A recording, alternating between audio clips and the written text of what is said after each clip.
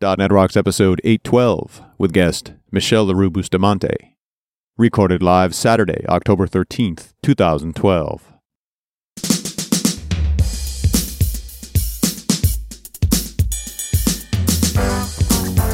This episode is brought to you by Telerik and by Franklins.net, training developers to work smarter.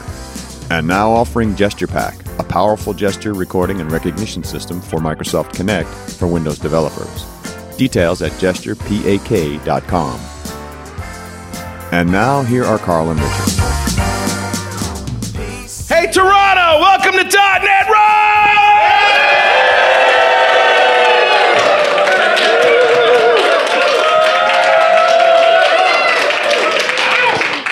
Wow. You Canadians are crazy. What's the matter with these people? It's cold outside all of a sudden, isn't Yeah. it? We've driven further north on this road trip. This is the furthest north point we're going to do. And the funniest thing about the weather is last night we met Michele Leroux Bustamante. Who's here, by the way? Michele Leroux Bustamante! Woo!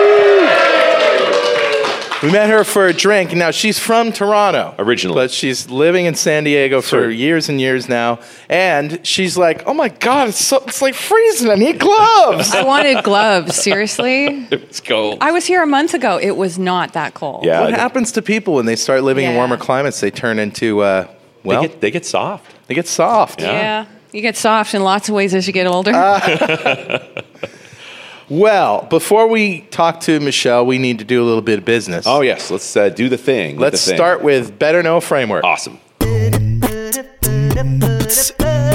So, Carl, what you got? Well, other than some really crazy music, I found this great blog post. If you go to tinyurl.com/win8chat, WIN8, the number 8, chat. This guy, Gaurav Mantri, he has a great blog, and this is how I built an awesome chat application for Windows 8 with Windows Azure Mobile Service. Wow. What I like about this is he goes down the timeline of this entire project, which uses Node.js, and it's a Windows Store application. But it starts with meeting with boss. Check this out. His meeting with boss. Boss, we need a chat application for our company. Me. Okay, let's get Skype on everybody's computer. No Skype. Okay, how about other chat applications? No. We need to build our own. It has to be a Windows 8 application. Okay, what else? Should scale up to thousands of users. Me, thinking, dude, we only got 7 people in the office, but whatever. Me, what else? It should be cheap. I don't want to pony up large moolah up front. Understood. What else? That's it. So then the guy goes to his thinking chair, and then he comes back to the boss, and so it starts. The guy's got a really great way of explaining stuff, and he talks about the steps from installation to setting up an account in the store, in the Windows Store, to creating his XAML page, and basic, side stuffs about implementing CRUD operations. Like, this is a really nice walkthrough for anyone who wants to do a Windows Store application, and along the way, you're going to learn about push notification. Nice. Like, push notification, kind of an important thing, right? In a Windows Store app, you need to send something to it without having to pull for it. Great find. Yeah, this is great stuff. We're going to have him on the Tablet Show. Yeah, okay. And by the way, if you don't know about the Tablet Show... Who listens to the Tablet Show that's here in the room? Oh, wow, look at that. And I appreciate the applause for an audio show. Yeah, it's great. Putting up the hands. But yeah, a handful of folks here. So the Tablet Show was started last year. Richard and I have got 50 or so episodes, and we got back from Build, and we decided, there's a lot more to this than .NET. And so we wanted to focus on heterogeneous mobile devices, tablets, phones, not just Windows phones, obviously, Android, iOS. And we went out searching for guests that are really doing those apps and succeeding, and where they're failing, where they're succeeding, what their stories are. And then, of course, this point in the cycle, where we've got so much focus on Win8, so there's been a lot of Win8 shows lately, and it sounds like this would be a great one. Yeah, so we got to have this guy. It's at thetabletshow.com, and like I said, it's at 45 minutes to an hour or so. We just looked at the stats last night. Of all of the PWOP shows, this one is growing the fastest. Well, it's fun that we started a show in 2011 after having .NET Rocks started in 2002 before the word podcast even existed. Right. So now starting a new show, it's growing quick. I commend it to your listening. It's completely free. And it's supported by advertisers like all of our shows. So please give us a listen and give us some feedback. Hey, Richard, who's talking to us? Grabbed a comment off of you're going to love this, show 801, which is the show we did with one of our hosts, Joan Rosenblit, when he was talking about Azure's new features. And this is a comment by a fellow whose pseudonym is Curious Techie, but his actual name is Brett Robichaud. He's out of Oregon, and he says, just wanted to comment on the concept of backing up your Azure SQL database. Yes, Azure keeps 3 replicas of all SQL databases, so you're well covered for hardware failure within the Azure data center, but there are 2 scenarios that these replicas do not help you with. One, you submit a rogue SQL query that screws up your data. In this case, all 3 replicas are now screwed up and you have nothing to fall back on. Or 2, the data center you're in fails in entirety for an extended period and now you have no access to your data. Making your own backups are the only solution to these 2 problems today. This is an area where Azure is sorely lacking. They need to be able to enable customers to restore backups of their databases. I mean, Azure keeps backups, of course, but customers have no access to them. Azure should also be allowed to fail over to a replica database in a different data center. Both these features are promised, but until then, it's your own responsibility to keep backups. Yeah. Now, Brett, the 3 replicas include one that's always in a different data center. And we've already run into this. Oh, my God, have we? Yes, we have, haven't we? Yeah, get date. Turns out that changes on the cloud. Depends on which data center your stored procedure runs in, you'll get a different time. Yes. Ask us how we know. So, you might have noticed that sometimes .NET Rocks shows publish early. Have you seen that? Yeah. Well, they're actually in the feed before the next day comes, and that's because we ran into problems. Our stored procedures are actually calling get date, which is going to be sometimes in UTC. Turns out, when you don't own the SQL Server anymore and it roams around the globe, time changes. Yeah, so there is a get UTC date. Yeah, this is a work we've done during the road trip to get it straightened out. That'll get you universal time. But the other scenario we painted there, that you can shred your own database, absolutely true. Ask me how I know. Yeah. You can do it. So keeping your own backup, I mean, it would be nice if we could tell Azure, hey, take a snapshot of my database as it is. Okay, restore from that. That functionality, I'm sure, is coming, but it's not there yet. Yeah. One way or the other, Brett, you don't have to be right to get a mug. So a mug, it's on its way to you. And if you'd like a mug, just write a comment on the website at .NETRocks.com. Now, there's one other thing we want to say before we start the show. 2 other things, actually. But we want to talk about our conference in Las Vegas for the listening audience. This is Dev Intersection, and this is something that we have put together, Richard and I, with our friends. Our goal is to do a more agile, heterogeneous show. And that means that we're going to be talking that means we're talking about JavaScript, okay? Yeah. This is really what it comes down to. No. Scott Guthrie's going to be there. Scott Hanselman's going to be there. Michelle's going to be there. Michelle's going to be there. Richard and I will be there. The Franklin Brothers Band might be there. And this is in Las Vegas at the MGM Grand. The big draw for that is that we've negotiated a rate of $65 a night for you. So you come down for a few days in Las Vegas, and everybody who signs up by November 1st gets a ARM tablet. A new generation tablet. So if you'd like a tablet, Where do I sign up? Yeah. You're coming already. You're there. But if you want to know, it's devintersection.com, December 9th through 12th. All right. Okay. And before we go any further, I need to tell you that Pluralsight offers developer training online with experts such as people that you hear on this show. They offer 300 courses plus, and they offer 8 to 10 new courses every month. And all sorts of stuff that they can cover. Just about everything on the Microsoft stack, plus iOS, Android, Java, a whole bunch of stuff on Windows 8 and Windows Store apps. So check them out, pluralsight.com. And subscriptions start at just $29 a month. With that, let's reintroduce Michele Leroux Bustamante, who needs no further introduction. Give her a big hand again. Last time you were on the show, we did the traditional Michelle ends the show with a dirty joke, which you always do. So we would just like to tell people that on this show, you're not going to hear the entire joke. Is that right? That's right, Carl. You're just going to tell punchlines. There's a plan. We're just going to do punchlines. But that's at the end. Yeah. This is the beginning. And I really enjoyed your presentation you did here. I know the listeners didn't get to see it or hear it, but we're going to certainly talk to it. But this how startups have evolved and how important the cloud is in that. I'm on board 100%. Can you give us like a 1-minute synopsis of that sort of point of view? Well, it's really about the fact that, in general, we've evolved to the point where cloud is a commodity. Right. Hosting is a commodity. And to some extent, parts of IT operations are commodity. Sure. And it needs to be that way in order to be successful as a business these days, because, we need to be able to focus on our business, our core business, not on, other things that are just security related should be commoditizable, hosting should be commoditizable. Anything you can delegate, do. Right. And so I think that that's what's pushing this more than anything, and also this growing, I guess, trust. Even though everyone's afraid, they're trusting to some extent. Cloud vendors are doing their job. Whereas, 10 years ago when I did, software as a service, which we called ASPs, right. We had to work really hard to get trust. Yeah. Really hard. It certainly has moved on, but I think the biggest thing here is we've just driven down the cost of doing a startup dramatically to the point where... Like to zero? Yeah. Except for your time, which is worth a lot. But, sure. if you have an idea and you're a founder, you got to work, right? But what's great about the cloud is that it's the hardware stuff that goes away for you. The software, operating the software of the cloud still is a necessity. However, for developers like us that like to play with software, that's not so difficult to do. And this is one of your points in your talk was that, these are the configuration settings that I've broken out for my app. I can do this. I'm a developer, but I can do it.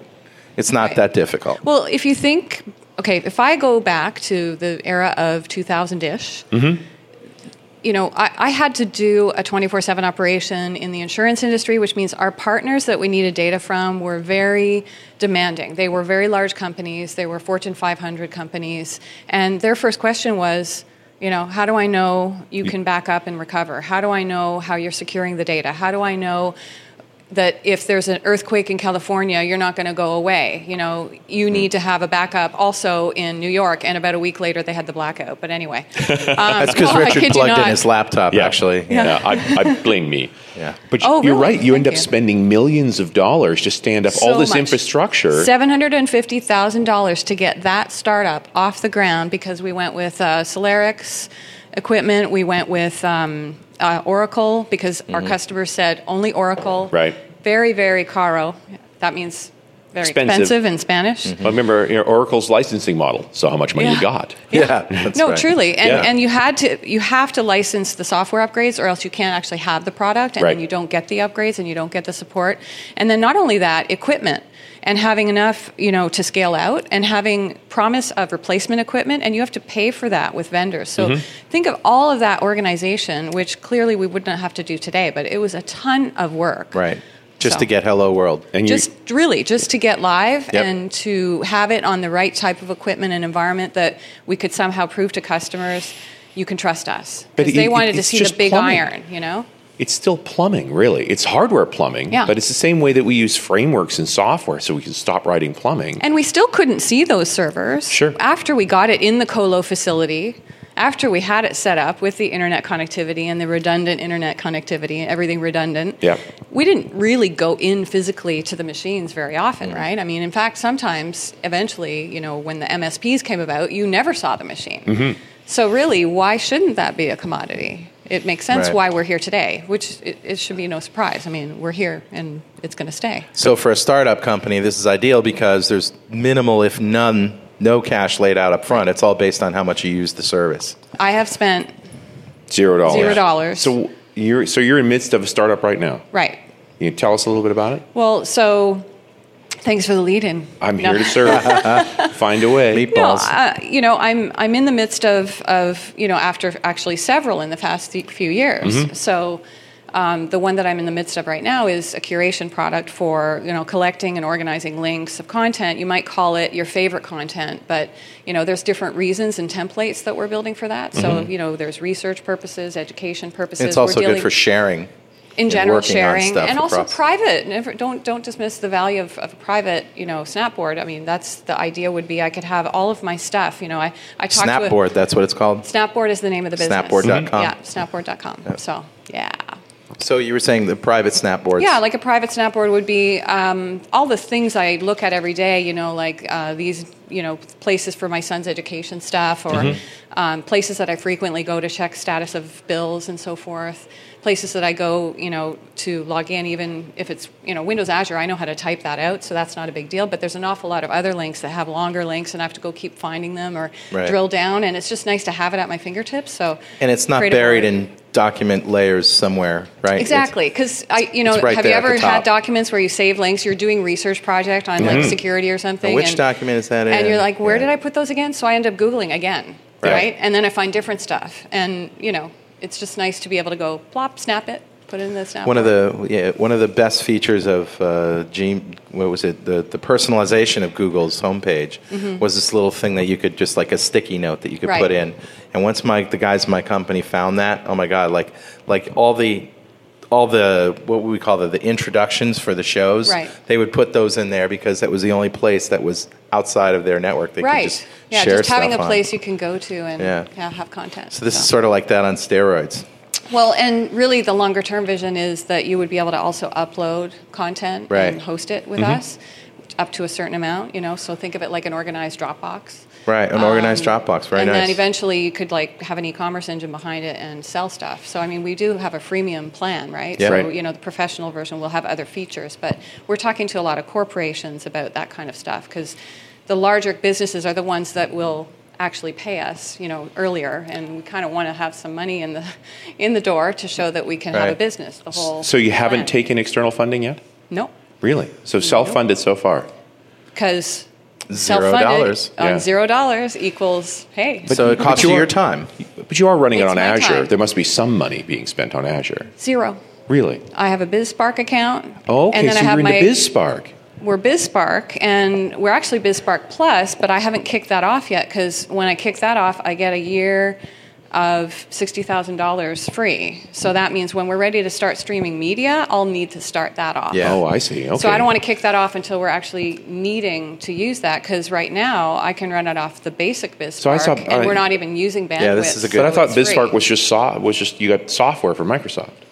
Like what all's in BizSpark? No, BizSpark is a plan that gives you essentially not only MSDN software, which is also useful for the development team, but it also gives you Azure services. So think of it like with your MSDN account, you've got an Azure subscription. Sure. And in there, you have a certain number of hours you can use, which usually equivalent would be 2 extra small instances for the entire month for free. Okay. So that's why it's kind of cool if you're a small business, extra small instance times 2, you don't pay anything on the basic BizSpark or on the basic MSDN subscription. So if you just own an MSDN subscription, and that's good pretty enough. much if you own a copy of Studio, you own an MSDN subscription. And you can see how much you're using, so you can sort of monitor that and make sure that you're not going over. You can actually set it up to where it stops functioning before if you reach the billing point, but that might be bad for a startup because then it shuts down. So we last turned week that of each off month just we don't in do case. anything. Yeah. Okay. Exactly. Yeah. But with now you're talking about a $60,000 level. Like, well, what was That's that? BizSpark Plus. Okay. So BizSpark Plus is a program you have to probably ask to get into.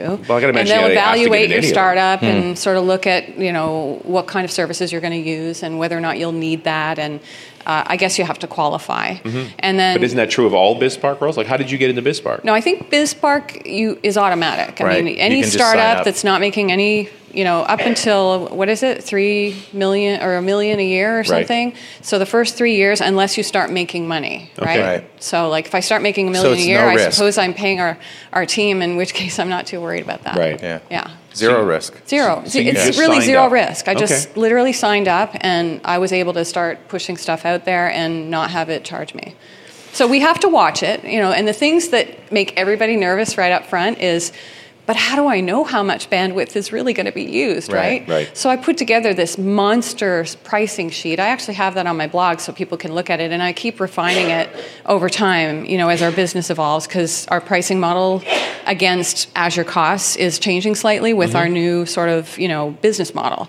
But the point is the costs, of Azure, you have to kind of go down and look. What does bandwidth usage mean? Yeah. And, if you're streaming media, then it could mean you have to figure out what's an average size of that media, right? If I was letting people host content with me, then if every piece of content is like, 3 meg, let's say, or even 50, then I got to do the math, right? Like if 5 users reach your one content, and if on average 5 users hit everybody's content, and you multiply that by how many people push content, then I can come up with a calculation that gives me some sort of amount. Right. And then I can play with those numbers in the spreadsheet and kind of figure out what bandwidth usage I've got and map that to the costs, and then subtract the BizSpark free stuff and see where my costs lie. And if you look at the spreadsheet that's already on my blog, which is Das blog, which is at it's at MicheleLerouxBustamante.com. Oh, say that fast 3 times. Okay, with one L. Michelle with one L too. Michelle with one L. I have to spell all 3 of my names because nobody can spell any of them, including my first name. Isn't that horrible? It's awesome. I got to change it to Michele Busta or something. So at dasblonde.net, can you link to it? Sorry? dasblonde.net does link to it. So if you can spell Das Blonde with an E at the end, and don't search Google for that because you're going to get all kinds of interesting German things. Just saying. Just saying. I picked that blog name sitting beside a German who didn't warn me. Seriously. that was Clemens. Nice job. Clemens Thanks, Clemens. Yeah. Anyway. And we will put the links on the show. This portion of .NET Rocks is brought to you by Telerik, makers of Kendo UI. Are you a web or mobile developer who wants to build amazing sites and apps? Looking for the best tool out there that can really improve your development work? We've got the answer for you. Kendo UI is everything you need to build HTML5 and JavaScript sites and mobile apps. In the complete integrated package, you'll find a jQuery-based toolset that includes rich UI widgets, a powerful data source, dynamic data visualizations, and blazing fast micro-templates, all backed by industry-leading professional support. Visit the official Kendo UI website at kendoui.com/.net. That's DOTNET to find out more about Kendo UI or download the free 60-day trial with support. Also, Tablet Show number 19 was an interview with Todd Anglin on the Kendo UI. Richard and I talked to him at length about this great tool set. That's at thetabletshow.com, and look for show number 19 in the archives. And when you talk to the Telerik guys, make sure you thank them for supporting .NET Rocks. So it's a great big expense calculator kind of chart. Right, and the biggest expense, the end result of our evaluation, when I did an analysis assuming content was being hosted in the service, which means the heavy usage of bandwidth, people downloading and looking at videos and podcasts and things like that. Right. That was where most of the cost lied, in bandwidth. Everything else almost was free, looking at the BizSpark, returns. Right. And then only the bandwidth, you exceed that pretty fast if you're doing big pieces of content. So that's where that kind of business, you got to have a plan around, those costs. Now, how much is a lot? Yeah. If it's, $1,000 a month, that seems a lot if it's just me or just me and my co-founders and we have no budget and no funding. I don't particularly want to spend $1,000 a month just for fun. But still, I'd rather buy shoes, right? Well, it depends on if you're monetizing. If you're monetizing your product, though, you may get that back. So that's what I was going to say is, if it's costing me $1,000 a month, then I probably have X number of users. So that should show traction, which means I should be able to get funding. Right. And the next step, of course, is, yes, but at some point the customers have to pay. When does that kick in? Right. And that's where, it helps in order to get funding to know somebody would actually pay, which means a customer who not just says, oh, yeah, I'd use that. Because, people say that all the time, and then do they? Right. I'd use it if it was free. They got to prove it. People do say that. They got to prove it by putting time in with you. Right. Because if they won't even put the time in to help you develop it, they don't need it bad enough. Right. In which case you haven't found your customer base. Yeah, what you want is people frustrated with your product. They care enough about it to miss the things that aren't there. And then maybe pay for those things. Would you pay $50 a year for this? It's a question, right? And what's the hook? What's the piece that gets them wanting to pay? Exactly, yeah. I look at TripIt was great for this. TripIt was free. It did all these great things. But they had the pro account, which I think was $50 a year. Right. And the one thing it did that mattered to me most is it sends me a text message about my next flight. So while I'm still on the plane, I turn the cell phone on, and bing, there's that message that says, your next flight's delayed, so you know what you got to do. And they do it before the airline does. Which I get those all the time. After I've already boarded, I'm like, dude, thanks for letting me know that, But that's $50 a year, you bet. I'll pay that in a second. I like that trial model where you get certain features and then you make them miss the features that they want rather than giving them a trial period where they get all the features and then suddenly, I'm sorry, you can't cut and paste anymore. Sorry. You're out of there. Yeah, if you really want to cut and paste, you're going to have to pay us some money. It's like, it feels like extortion. LinkedIn does that, like they always give you this, this many people have checked your profile. That actually intrigued me. I'm like, who is looking at my profile? I never thought of that. And I went, and then of course it shows you like 3 people, and it says, but there's like 20 more if you want to know. You got to upgrade. You got to pay. Right, But it's a good hook. It's a good hook, but what's your relationship with LinkedIn now? It kind of feels like, hey, I got all the answers right here. You just got to give me a little money. You know what I'm saying? I'm going to make you an offer you can't refuse. You like that? Nice. All right. More Marlon Brando. I'll make a note of that. Okay. Yes, please do. But I guess this is not a straight line path. Like, you don't necessarily know what you need to do next, Like, I've got to think you're really wrestling with the pricing model for SnapBoard. Yeah, well, you have to start with something, and then you have to start running it by people. And you're right, because you definitely don't want to go up after you go live. It's better to bring the price down. Absolutely. But you don't want to charge so much that people completely walk away. But there's another theory to that, and that is, don't be afraid of the first people walking away. Like if you put up that minimum viable product and there are people that see it and say, I'm not going to use this. For as many people as there are that will not use it or tell you, there might be people that will actually tell you. And that feedback is so good for your business, you can afford to lose those first couple people that didn't stay, because you're going to learn from the people that cared to tell you, and then you're going to make it better. And then the next group, the next wave, you have to be prepared for that process. One thing that intrigued me about your demo, that you showed hotspots where people were clicking on the website. And they're basically these little things that show you where on your website people are clicking. How is that possible? So what tool is that? There are a lot of tools. There's this thing called Visual Website Optimizer. That's just one example of many. And a lot of these are free. They do the model where you have to pay after a month and very rudely shut it down. And we lost our tests from last month.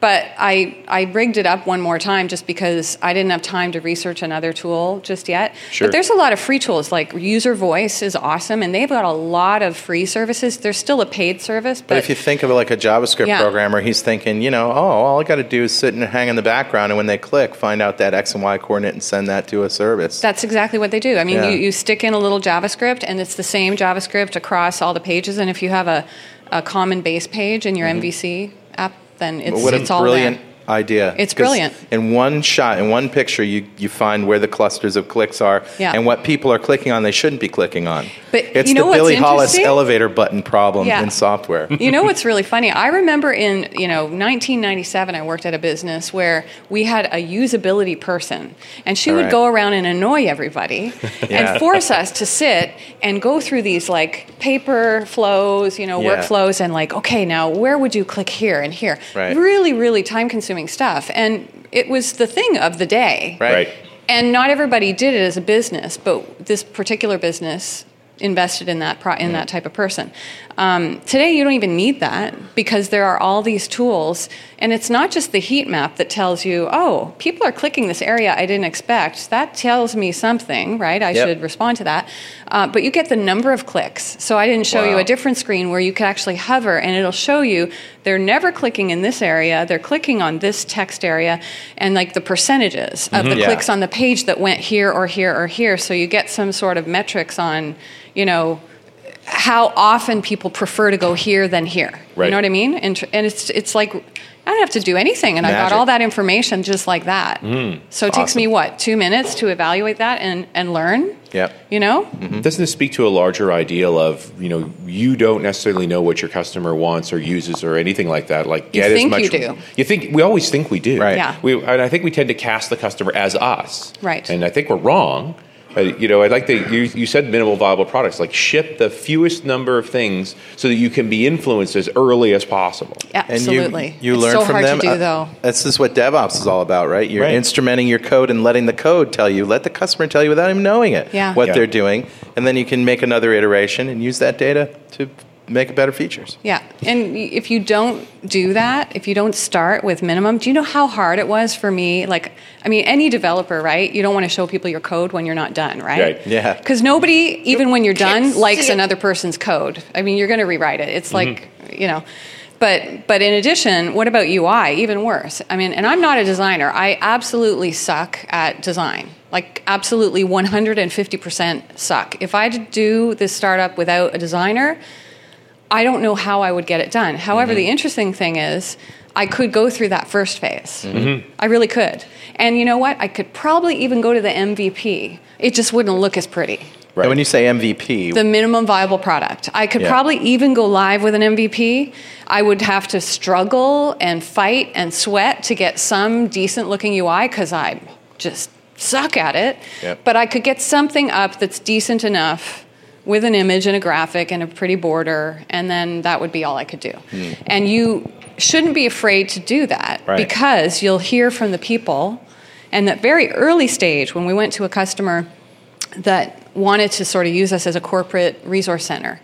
And we didn't have the pretty UI yet. And we're like, I don't want to talk to this guy. And the first thing he said, I told you in the speech, is, ew, oh. How ugly. Oh. And you could hear in his voice, he didn't say, your shit's ugly. He didn't do that. But what he did is he said, he was sort of like, And you could see that he wasn't engaged, right, in the conversation at all. And I think to myself, damn it, it's the UI, I know it. And so I tried to push him in the direction of, okay, so what is the problem you're trying to solve? Because he had a problem he wanted to solve already. And he started talking. And then when he clicked the links, you know, he was like, okay, yeah, you know, I'd really like to see this and this and this and this, and this is kind of how I'd like to use it. Can I send this to my marketing person so she can look at it and we can play with it? And we said, we'll give you a link that you can actually create your own board. It's going to be cumbersome as heck. We don't have our tools in place for you to browse and snap yet, so it's going to be literally super cumbersome. Right. And he's like, that's fine, because he just wanted to feel that he could build the resource center, right? But I also anyway, at the end, I just wanted to say is at the end of that, we showed him a mock, a picture of the pretty UI that was coming. And he goes, oh, that's awesome. Can I send that to my marketing person? So, I mean, it totally proves, of course, better UI is good. But he was still engaged before that. You just have to be brave enough to say, okay, I'm going to do it, you know? But what I really appreciate about that whole situation is if you'd had the UI, he would have focused on the UI. You wanted him to focus on the features, and that's all he could see was the features. Right. So it was maybe that initial resistance.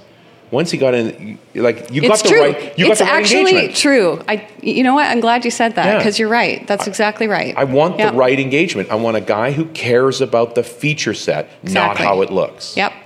If he doesn't care about the feature set, the rest is not important. Well, and I can tell you a good story about that because the startup prior to this one that shall not be named because it never happened. Right.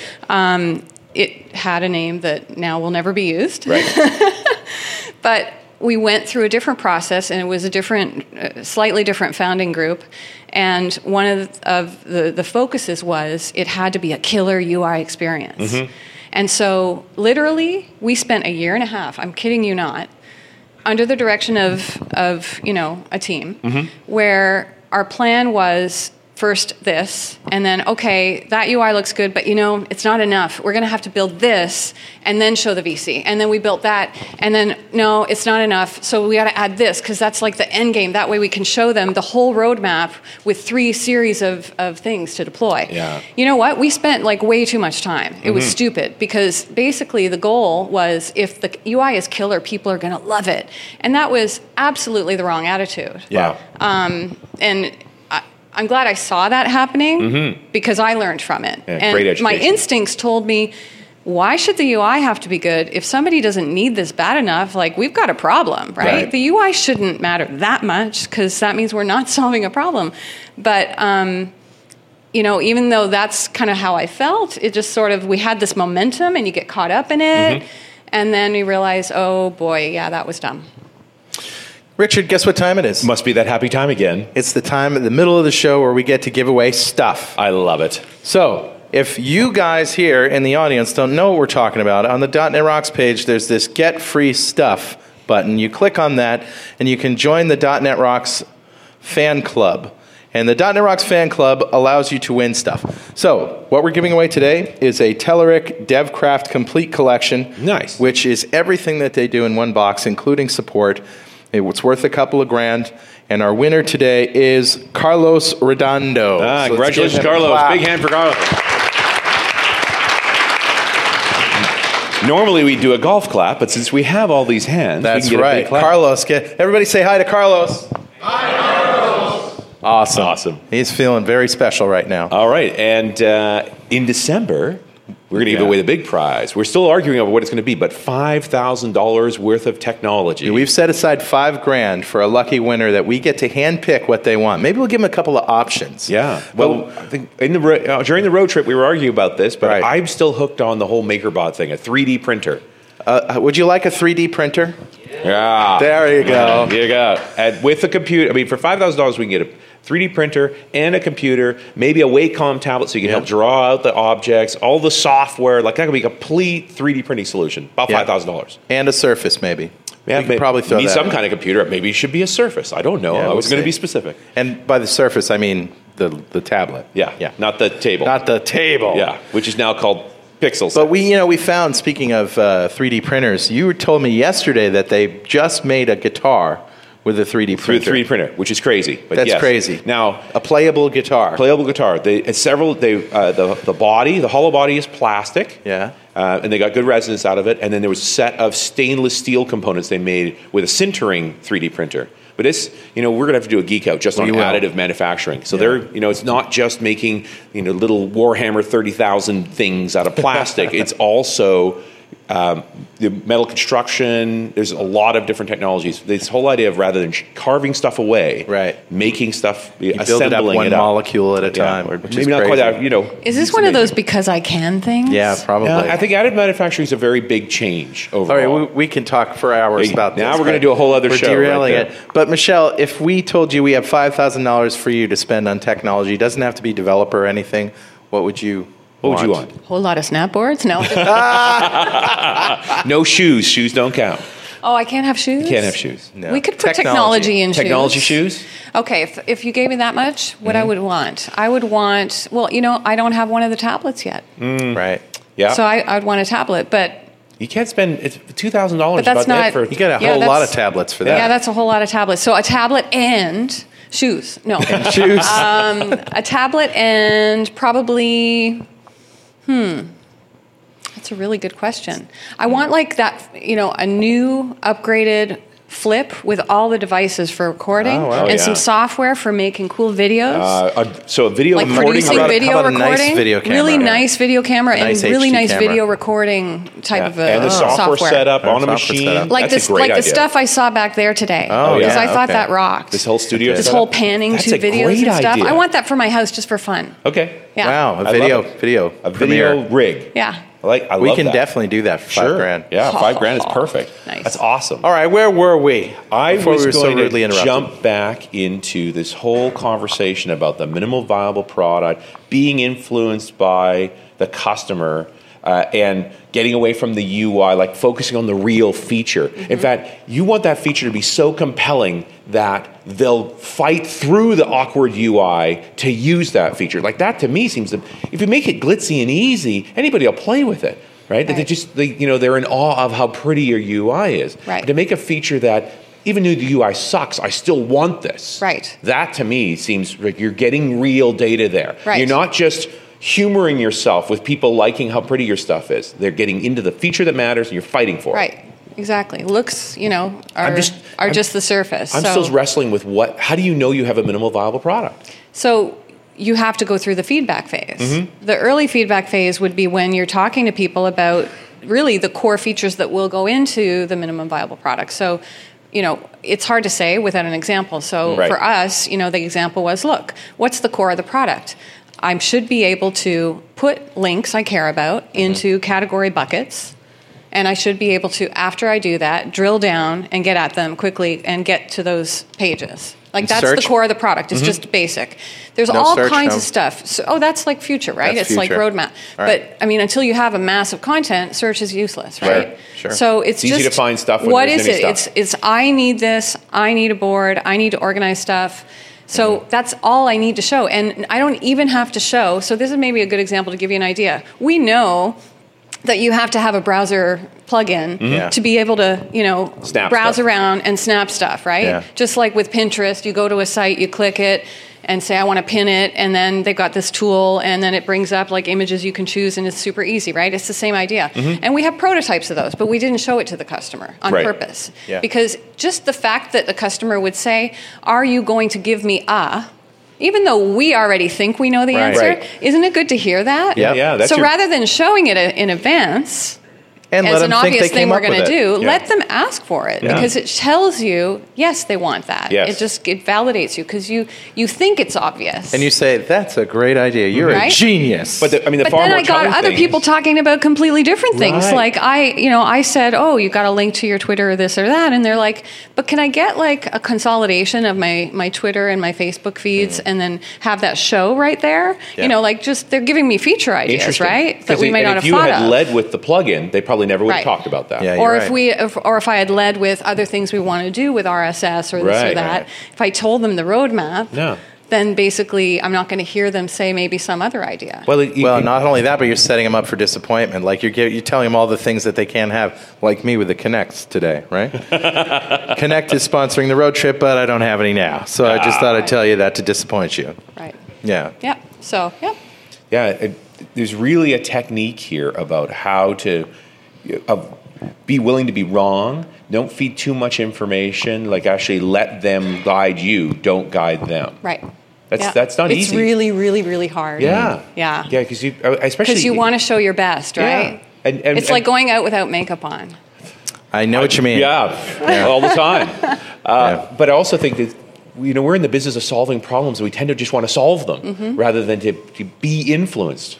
Oh, and if I told you how many times I have conversations like with I've 2 developers on our team, Sure. right? And how many times we'll have discussions about ideas, and they're like, "Oh, I should prototype that." It's like, dude, easy. we actually have to have stick to the plan, Yeah. Right. because you're never going to get the minimum viable product out if you try to do it all. And it's so obvious. You have this long list of things you want to do, and you want to attack all of it, and then you start feeling like, "Oh my God, I have to have money in the account before we can attack all of this," but you don't. Do just the basics and do it cheaply. And let's start seeing if you can show traction, because that's the number one thing that'll get you money. Right. That barring customers paying, which is another way to get money, but you need more of that. So it's probably better to get a little influx of seed capital or something. If it's a real business, Should you be a skeptic of your own product then? I mean, you keep pushing back on this. Yeah. That's because interesting. you know what? Think about it. How many believer. companies fail? Lots. Most. Lots and lots and lots Yeah. fail. But why do they fail? I mean, it's been discussed here and there amongst many of the lean startup people. Right. So I'm not innovating here by saying that you fail when you don't listen. You fail when you don't find the customer that you're looking for. One of the startups that I was talking to, I go to these startup meetups in San Diego, and really great group of guys. They do messaging. They have a core messaging framework product that you will automatically let you SMS or Facebook message between people, and you can build a UI in front of it. So like for our product, SnapBoard, we could have like comments underneath the snaps. Why would I write all that code, right? Yeah. I'm going to use somebody else's product Sure. because that's not my core business. Yeah, and it's a known And technology. I should see if people even want to use messaging before I go and spend developer time on that. And again, it's that scenario. You want people coming to you going, Right. I need messaging here. But when they got to a framework, they actually didn't start out planning to build a framework. They got there because they had customers they were working with, and it landed to where they pivoted the business plan. Wow. Because originally they were going to do all the UI, and they had other plans, some of which details I'm not privy to. But he said, we pivoted big time to become an API because we found a big customer that wanted to pay for that. Right. And so they've got enough with that customer to launch them into the next phase of the business. That also sounds hazardous, too, that you end up building a product for a specific customer and not one for any other customer. Well, they have plans for the masses on the same API framework plan. Right. So that in general was a shift that this is what people want. And then, yes, they've got a big customer that's taking over a little in order for them to meet their needs. But I don't think that's bad because now they're going to have a customer that's loyal, that's getting them off the ground, while still they have this list of minimum viable features they're still going to get in. and then they're going to go live with that and continue to satisfy their roadmap, right? Yeah, I do think it gives them some stability. It's got to be a balancing act, though, because the customer's going to keep demanding more. Hey, we've given you money, and put a lot of pressure on you to go that direction. You have to have agreements up front. Well, I think you've also got to keep your eye on the horizon, too. You do. What was the long-term goal here? Was it just support this guy, or was it to build this other product?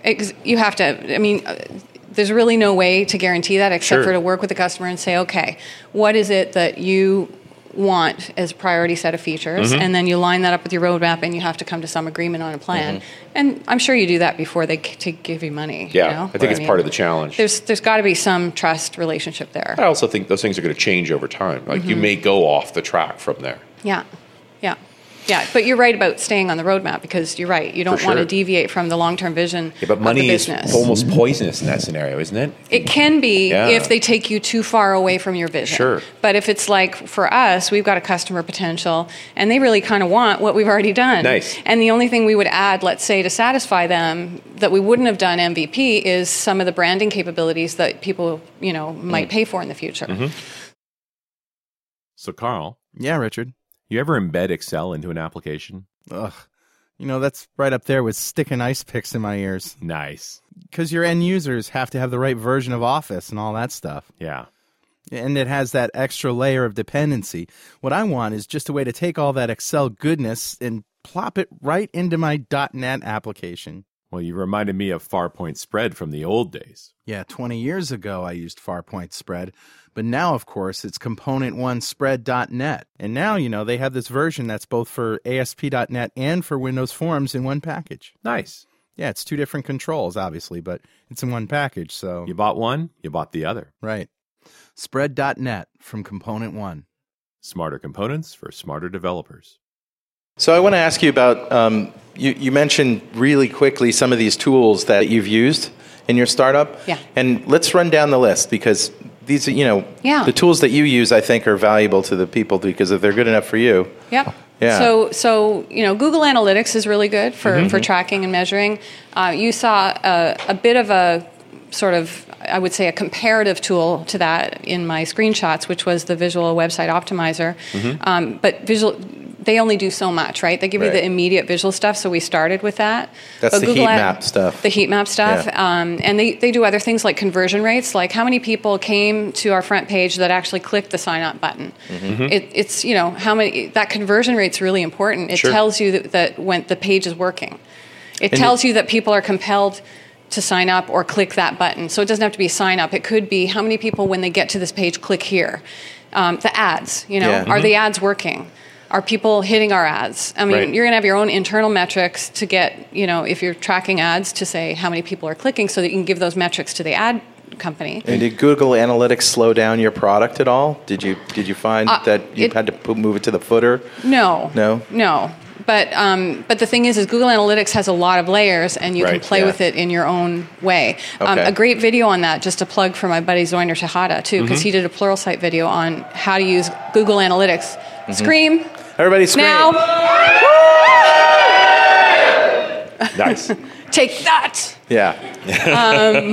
Yeah. We're getting, we have noise from the next room. They're getting a little too excited. Everybody's a little excited. You said Google Analytics and the room went crazy. Yeah, I know. We have to knock them down a little.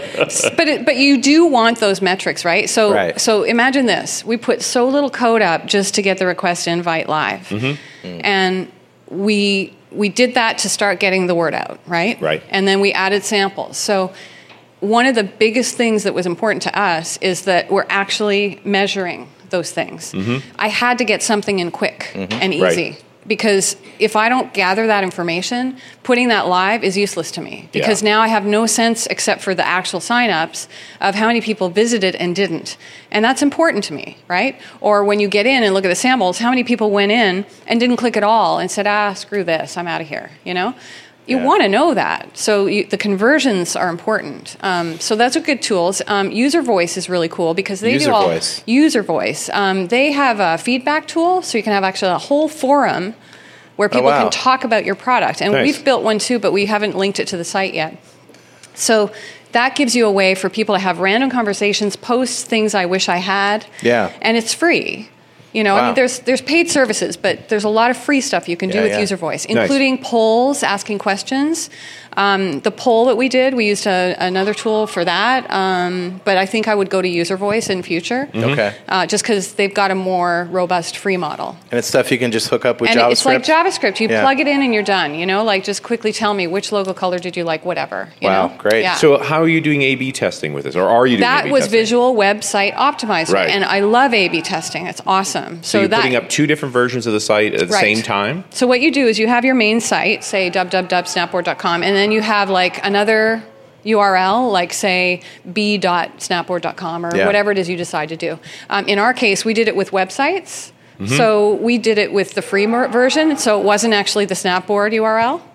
So it was just, whatever. Anyway, you link up two links. One of them is the one people hit, and they randomly send people to the other one.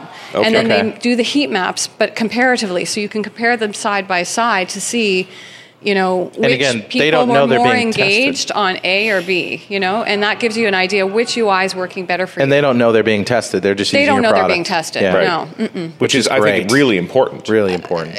I love that. And it can make sure that the same person always gets back to the B if that's where they went, so that they keep experiencing that. So you can see how often they go back and use and interact with your site. So that's kind of cool. Yeah, how long would you run an A/B test like that? As long as you need to get enough input. So I think that's a really days? That's a judgment. It could be weeks. It could be I would imagine weeks is about right, because if you're actively updating your product, it really comes back to the velocity of your site too. Together new pages to test with, right? Or new screens to test with. Like our next A/B test would be around how do you snap things. Our A/B test after that might be how do you view a snap that's actually content hosted with us or whatever? It could be anything. So, yeah, that's cool. There's lots of different things. Do we have any questions for Michele from the audience? All right. Hang on, sir. Just in general, like when I speak very generally, how do you get customers to come in and look at your product? So just getting somebody to the SnapBoard site. Yeah. So I tweeted that, and I got a bunch of people from that. I was actually afraid to. All my 5 followers, if they all came at once, what would happen? No, I'm just kidding. I don't tweet a lot. I should. And that's a big problem because you actually need to build a following. Sure. I have an advisor, Mr. Daniel Egan, who's going to help me understand how I can better leverage the social stuff, because I have to admit I'm not the best at it, right? I'm too busy. I'm so busy. But it really came down to you tweeted and you got some traffic. I did. I first went to Facebook because I wanted to do it sort of more privately, just to see what happened. I was nervous, right? And then I tweeted and I got a bunch more. And then I think a few people retweeted. Right. And so then that expanded. But again, out of those tweets, think about it. It's all a numbers game. How many people you have following you? Somebody has 30,000. There might only be 100 that actually looked at that tweet, and maybe only 50 of those will actually go to the site. Right. So if you only have 1,000 followers, like maybe 2 people are going to go to your site, right? Sure. So then I emailed some of my internal lists to say, hey guys, friends, could you hit it for me? I just want to get some metrics. And that was not really about customer feedback. That was more about getting metrics. Right. So I think if you don't have a following on Twitter or people to go to that way, it becomes more challenging, I suppose. How do you get the word out? It's sort of just in the friends and family phase. If you really want a customer, it's like, give me a customer that doesn't have a previous relationship with you. Right, exactly. Yeah. So I guess you'd have to be out there blogging. You'd have to be out there on maybe TechCrunch and some of the startup communities to try to build a buzz. So you've got to have somebody proactive on how do we market. And that's one of the reasons I'm going to start not having as much time to code, for example, even though I can. Well, what's really funny about that is making it clear, I still can code. Yes. I remember being at a regional director meeting and them talking about how important it is to tweet and Facebook and be social and stuff. And somebody asked Michele if she was going to do that. And she's like, what? She's like, writing code. Hey, I'm really effing busy here. I don't have time for this crap. No, and then I think that's the way you feel, though. It's true, though. I'm really effing busy. And then I think, and then Kevin asked, do you want to make you're going to go home and make an apple pie for your husband? I said, seriously, I don't have time to effing tweet. You think I've got effing time to make a effing apple pie? Make your own effing pie. My husband loves me, though. Yeah. But He doesn't saves need lives. that kind of stuff. No. He That's why I saves married lives. him. He saves lives. Yeah, he saves Oh, yeah, lives. that's a funny one. So we had this conversation. I'm always working. I work He's a a lot. doctor. He's Right. a doctor. So I'm working. And he's like off one weekend, and I was really just pissed off that I had stuff I had to do for Monday, and I'm not free, and he's going having his little coffee in the morning, and So I said, it's nice you have the time off, though. At least you've got a reasonable schedule now. He goes, Michelle, I save lives. How do you respond to that? That's like- a tough Except for argument. Who's F gonna you, do or the I don't know, something. Hey, Not at you. I save sorry. lives. We're not videoing that part, right? That's really Right. funny. All right, really quickly. Joke punchlines, because we can't tell the whole Only joke. punchlines. Only the punchline. Okay. So that means you have to go to the .NET Rocks show Right. and figure out which one has the full joke. That's right. Because I'm All sure right. I've told these on .NET Rocks. The first one to send us an email with those show numbers. Oh. Maybe we could give away another Telerik DevCraft complete yeah, collection. that would be of those. fun. Okay. And you do know that. you can go to the end of the show, or do they have to play the Yeah, whole show? no. They're at the end of the show. They're at the end of the show, so you don't have to like listen to the whole show again. All right, so give us the punchline. Okay, so what about that barbiturate? Barbiturate. They know the joke. That's know why the they're joke, laughing. yes. You'll laugh later. I know. Chunks is my dog. Yeah, I'm thinking about jokes that fit with that. Oh, that's bad. Yeah, One more? Bitches, please. Everyone knows the first thing they're going to look for is a black box. Oh, man. He's got insurance. That was another one. Most people take the camel into town to get girls. They don't really need a joke, do Nope, they? We they can really just tell the don't. punchlines. Let's wrap them up. Let's just do that always. All right, Okay. awesome. And hey, I'd like to give Michele Leroux Bustamante another great big round of applause. And we'll see you next time on .NET Rock!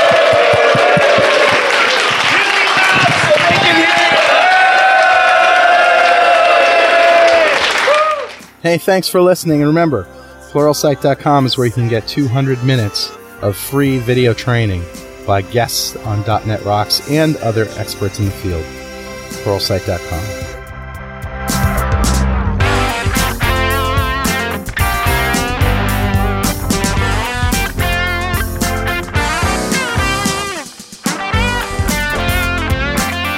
.NET Rocks is recorded and produced by PWOP Productions, providing professional audio, audio mastering, video, post-production, and podcasting services. Online at www.pwop.com. .NET Rocks is a production of Franklin's Net, training developers to work smarter and offering custom on-site classes in Microsoft development technology with expert developers. Online at www.franklins.net. For more .NET Rocks episodes and to subscribe to the podcast feeds, go to our website at www.dotnetrocks.com. Got transmitter banned by the FCC. Yes, I'm a